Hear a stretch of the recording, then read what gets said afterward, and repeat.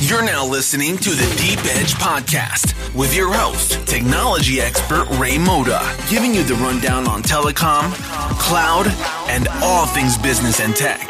This is the Deep Edge Podcast. Let's go! Hello, and welcome to this edition of the podcast.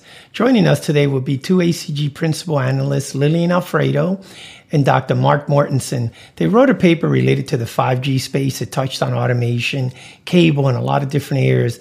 And it's been getting a tremendous amount of exposure with a lot of interesting questions. So I'd like to invite them to the show. Hey, Liliane, Mark, welcome to another podcast. Thank you, Ray. Thank you, Ray. Now, maybe for the audience that might have missed your previous attendance in the podcast, if Liliane and Mark, you can go a little bit about what your role is at ACG. Sure. Liliane, why don't you start? Sure, yes. So at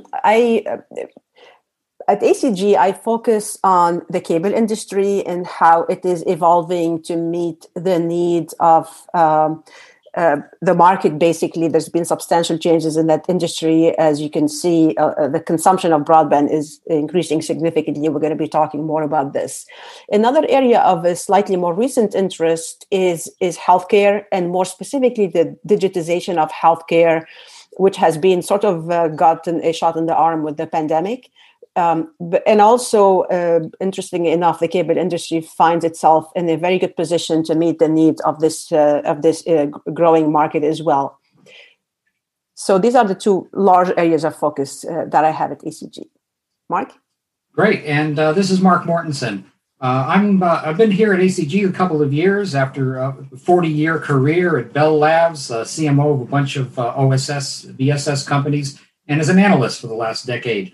I'm focusing on network automation primarily. We call it domain control and orchestration research, basically looking at the next generation of software systems that are working with the network to bring the zero touch, zero trouble, zero time to certain new services into reality.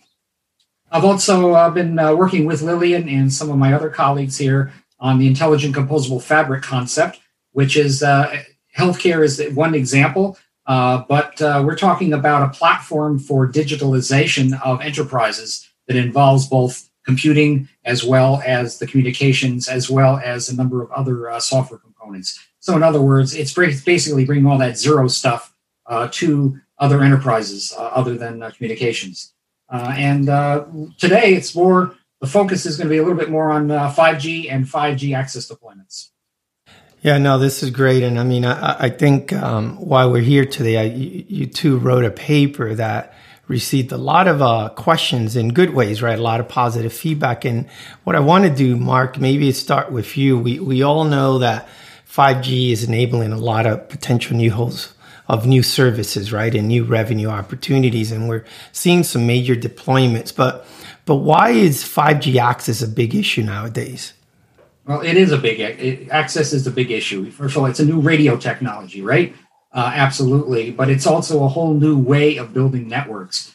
So the first point is that 5G networks are going to be very dense and very complex. We've been talking about how many towers does it take to do a 4G network? It takes, tens of thousands, hundreds of thousands around the world. Well, there's going to be 10 to 20 times as many towers. So there's just literally going to be that many more access points there. And each of these is going to have a lot more bandwidth behind it also, because the new bandwidth services are coming out. So it's going to be just dense as all get out. Lots of things, lots of bandwidth is necessary to get back from the towers back to the offices where the rest of the equipment is contained.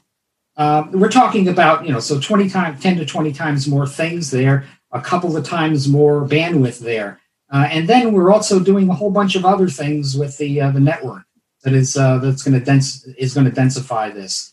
We're finding the use of massive MIMO, these distributed antennas even beyond the cell sites, and we're going to find then also the 3 to 10 times bandwidth backhaul. So it used to be it took 1 or 2 T1 lines, 1.5 megabit lines to handle most cell sites. We're talking about gigabits now in the future. So this densification of the network is really of the access network is going to be a huge issue. And Liliane, it's there's more even that in cable also. Yeah, thanks, Mark. So it's just to dwell a little bit on what Mark is talking about. A lot of this capacity that's going to be needed for the densification that's needed for 5G has to happen in the access network, in the so-called last mile, if you will. And so basically, like Mark said, we're talking about gigabits versus megabits of bandwidth downstream and upstream. And this is also happening at the same time as bandwidth utilization is exploding, certainly in the past year. Some early stats were like the bandwidth downstream increased 20% over the past few months, upstream 35%. I just got some new numbers today. Upstream, it's 57% increase. And this is without 5G. This is just people studying, working, entertainment, everything else that at home. And I don't think this is going to subside. I think people have discovered the importance of broadband for a lot of reasons. So this is going to happen on top of the massive need that's going to be put on these networks by the deployments of 5G that are really going into high speed. And so we're going to be talking a little bit more about this because operators are doing a lot to add capacity, but there's going to have to be a fundamental change in the network, and we'll talk about this in a couple of minutes to meet this need. So this is not going to be business as usual for operators. Absolutely. Besides this densification that we're seeing and then the increased bandwidth necessary, we're finding there's something called disaggregation that's happening. Basically, a lot of the operators don't want to have a small number of network elements. They actually want to, believe it or not, break those network elements into smaller pieces and then buy those pieces from different vendors and then have many of those piece parts be white box solutions that are kind of highly commoditized. So the idea is to reduce the costs of a lot of the access equipment, where most of their costs really are anyway right now. Today is in the access network, get those costs down, bring more vendors in, and also provide a way for them to build some of their own software and put some of their own features associated with that white box hardware. So they're actually pulling a lot of the software out of the current boxes, if you will, and being able to get those either from vendors or write it themselves. So the idea is to reduce costs, but it's also hoping to open the architectures. There'll be much faster innovation and features there. And, I think it's go ahead, Liliane. You wanted to add to it? Yes. So just want to dial down a little bit because this is a very important point that Mark started with here. So if you think of what we just talked about, the fact that the access network has to provide a lot more capacity. Cable operators are actually well suited to do this for two reasons. They're widely deployed in the access network. In the US, their footprint passes about 93% of homes. And then the other important thing for backhaul in the access network is power.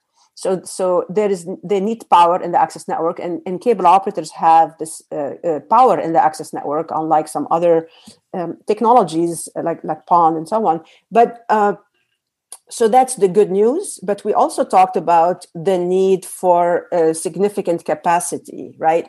And Mark started to talk about disaggregation. So if you think of today, what happens today as cable operators increase capacity, what they do for the most part is something called node splits. So you have a node that serves 5,000 subscribers that's sharing a bandwidth, right? Some capacity. And if the capacity requirements increase, what they do a node split. So they take this, break it into two, and now they have two nodes, and now they have twice as much capacity going to these subscribers. So, but then now they have to put more racks in the head ends. They have to, there's more power, more cooling, and all of these things. And then if you think about it, you exceed the capacity of this one rack, you have to plop in another rack, even if you just don't need all this capacity. So you can see why they want to disaggregate the network for two reasons. They want to add capacity, but they don't have space in the head ends and so on. And they want to have less of this rigid scalability. And we're going to talk about virtualization in a little bit later. And so now what they're doing is they're taking this element, which is called the CCAP, which is sort of the brain of the high-speed network, and breaking it up, opening it up. And as Mark said, you're going to start to see these components coming from different vendors, although that's not the case yet. This is coming. So far, a lot of these deployments are still bookended to a large extent because they're still immature. And so now you see this service provided by some capability in the head end, but now more and more of these network elements in the access network, but a lot more of them. And so if you think of this big box used to serve what the cable calls it 96 service groups, let's say, which is, think of a service group as a group of customers. These small elements can serve maybe each of them 2 groups. So you have a lot more of them. So now you need to manage them. You need to monitor them. You need to install them, update them, all this stuff. And they have to have all these associations of many to many to make this network that's now broken up work when you used to have this one piece that had everything together. So you can start to see the complexity building up. And, we'll talk more, as Mark will talk about what does this mean to have this complexity in the access network. Back to you, Mark. Yeah, well, Ray, I also, you have Liliane and me working with you, but you have other people too here. And I think even your work in a lot of IP routing and switching, you're seeing a lot of disaggregation, aren't you? Yeah, no, I mean, absolutely. I mean, regarding disaggregation, it's not just in the routing area. We're seeing it touch so many areas, from optical transport, as you talked about, in the cable industry, from what we see people regarding Open RAN and vRAN, in the area where they're deciding whether to go with a vertical or horizontal stack. But a lot of the questions as you look to, separate the hardware from the software point of view, the questions are and concerns are, are we making this more complex? And what is the motivation from that point of view, right? Especially now, because a lot of the customers, when I say customers, in this case, service providers, are looking at innovative ways to reduce their CapEx spending for 5G deployment, and looking at ways areas to say, where could I save money? So Open RAN is a hot topic, right? And then looking at revenue things like MEC or private 5G. But I think one of the questions I have for you, since you guys did some research on that, is how does this disaggregation, how does it happen with 5G in the backhaul, right? Do they use the same technologies that have already been in place, especially now that the mindset of the typical enterprise is changing? It's more, in a lot of cases, of a hybrid work at home. What are your thoughts on that related to the backhaul piece of this? Yeah, well, as I think Liliane has talked about a little bit on the cable side, they're well positioned right now for providing that increased backhaul, if you will. And the fixed wireless people, the fixed line people also are very well placed also. They have this PON, right? They have this passive optical network out there, the fiber to the home, the curb, or the building of the neighborhood, or whatever. So they've got this huge PON network already out there that they intend to they intend to upgrade, although they haven't had to very much, the way the cable operators have during the run-up, because they've had so much bandwidth available here. But there are going to be some new schemes that are going to come up here that make it even better. We're going to start seeing different bandwidth management schemes in PON. We're going to see them breaking up into lambda, into just different wavelengths and lambdas and different bandwidths that are going to be provisioned. And they're going to be disaggregating it all, as you were saying, Ray. Also in the access network, the optical stuff is disaggregating into what used to be one box, becoming 4 or 5 different boxes. So all of this, what's interesting is the idea is to reduce the CapEx, and that's great. The trouble is you start ending up with simply a lot more boxes. So you have a lot more boxes than you had, and you have more of those boxes because you need so much more bandwidth. So we're talking about increasing the complexity of these networks and the interconnectivity. There's simply more stuff to do. Ray, I know you had an earlier podcast with PJ and Rick talking about the new XHAL requirements. Yes, I did. Yeah.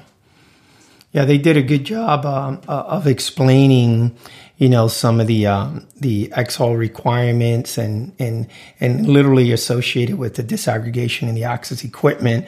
And they touched on things like what happens in the DOCSIS via, I think it was DAA architectures or PON, whether it was with OLT architectures. But with that, they related it to certain applications that helped drive the need. So it wasn't just technology for technology's sake, is that there's this new breed of applications that require a certain amount of latencies in real time.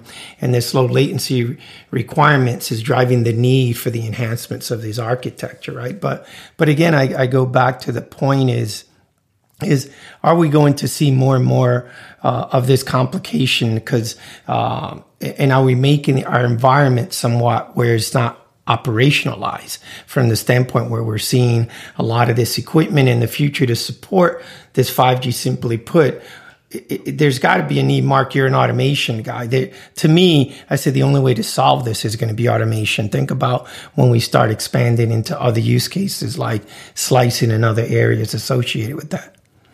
Boy, are you right. And operators understand this, that we absolutely, completely need to automate network operations, which we've done a pretty dismal job of doing so far. We've actually automated a lot of the BSS stuff, the billing and the ordering management and all that is going online. But most of the network is still being done by hand. We conducted a poll of the top 20 operators globally. And 89% of the operators said that automation is going to be absolutely critical to operate a 5G network. And 78% said, it's really important even in the operating their 4G networks, and they barely feel like they've barely gotten through with that. These operational complexity is really going to increase. So let's do a little back of the envelope calculation about how much, okay? So we got increased bandwidth needs, right? More. So there's 10 to 20 times the number of antennas and 10 to 20 times 5 increase in backhaul bandwidth. Now multiply then that by a factor of 2 or 3 as they disaggregate a lot of this stuff. They build Open RAN and these other disaggregated network architectures. They break them into multiple boxes there. So now you have to worry about provisioning each one of those boxes exactly the right way. And then you virtualize a lot of these elements also, right? You run them not in special hardware, but in general purpose computing hardware, kind of emulating their functionality there. And so now you have to have not only that box to configure, which is now in software, but you'll also have to handle the computing infrastructure, the virtualization infrastructure, as they call it. That's what takes Kubernetes. So the point is, we are talking about an increase in complexity that is going to be, 10 to 20 times that of 4G operations. Now, can we go ahead and let's just hire 10 to 20 times more people? That'd be a good jobs market. No. First of all, you can't hire 10 to 20 times more people, and even if you couldn't coordinate them all. We are going to have to automate it. We're just going to have to automate it. So Ray, you're absolutely right. We just have to automate the heck out of all this stuff. Yeah, no, I think as we look from moving forward, right, automation is a term we've used a lot, right, in a lot of areas. But I think we have to think about to say there has to be a use case, right, that's driving it, which we talked about with your 10X mindset, right? But there's a part of simplification of the network and the use cases. And honestly, I want to thank you and Liliane for joining and especially bring your expertise, because I think you're going to continue to do research around automation for 5G access deployment, because from an ACG point of view, we feel this whole area is just becoming hotter and hotter, especially as people look to scale to new opportunities to justify the spending on 5G. So Mark and Liliane, thanks for joining the podcast. Thank you for having us, Ray, and you're absolutely right. We're just getting started. This is very exciting. Yeah, we're excited too. Thanks, Mark. I think it's great. This is a big job. I've been at this for 40 years, and I think we're finally able to do what we wanted to do 40 years ago, We've got enough cheap computing, we've got enough storage, we've got enough software technology to actually automate the network. And thank goodness, because people just couldn't handle it in the future. And so thank you for the opportunity, Ray. You got it. All right. Have a good one. Bye-bye. Bye-bye. Bye. Thanks for joining us for this episode of the Deep Edge Podcast. Make sure to follow Ray Moda on Twitter and LinkedIn at @rmoda. If you enjoyed the podcast, please make sure to subscribe, rate, and leave a review on iTunes. Want even more? Head over to acgcc.com to access exclusive bonus content. Till next time.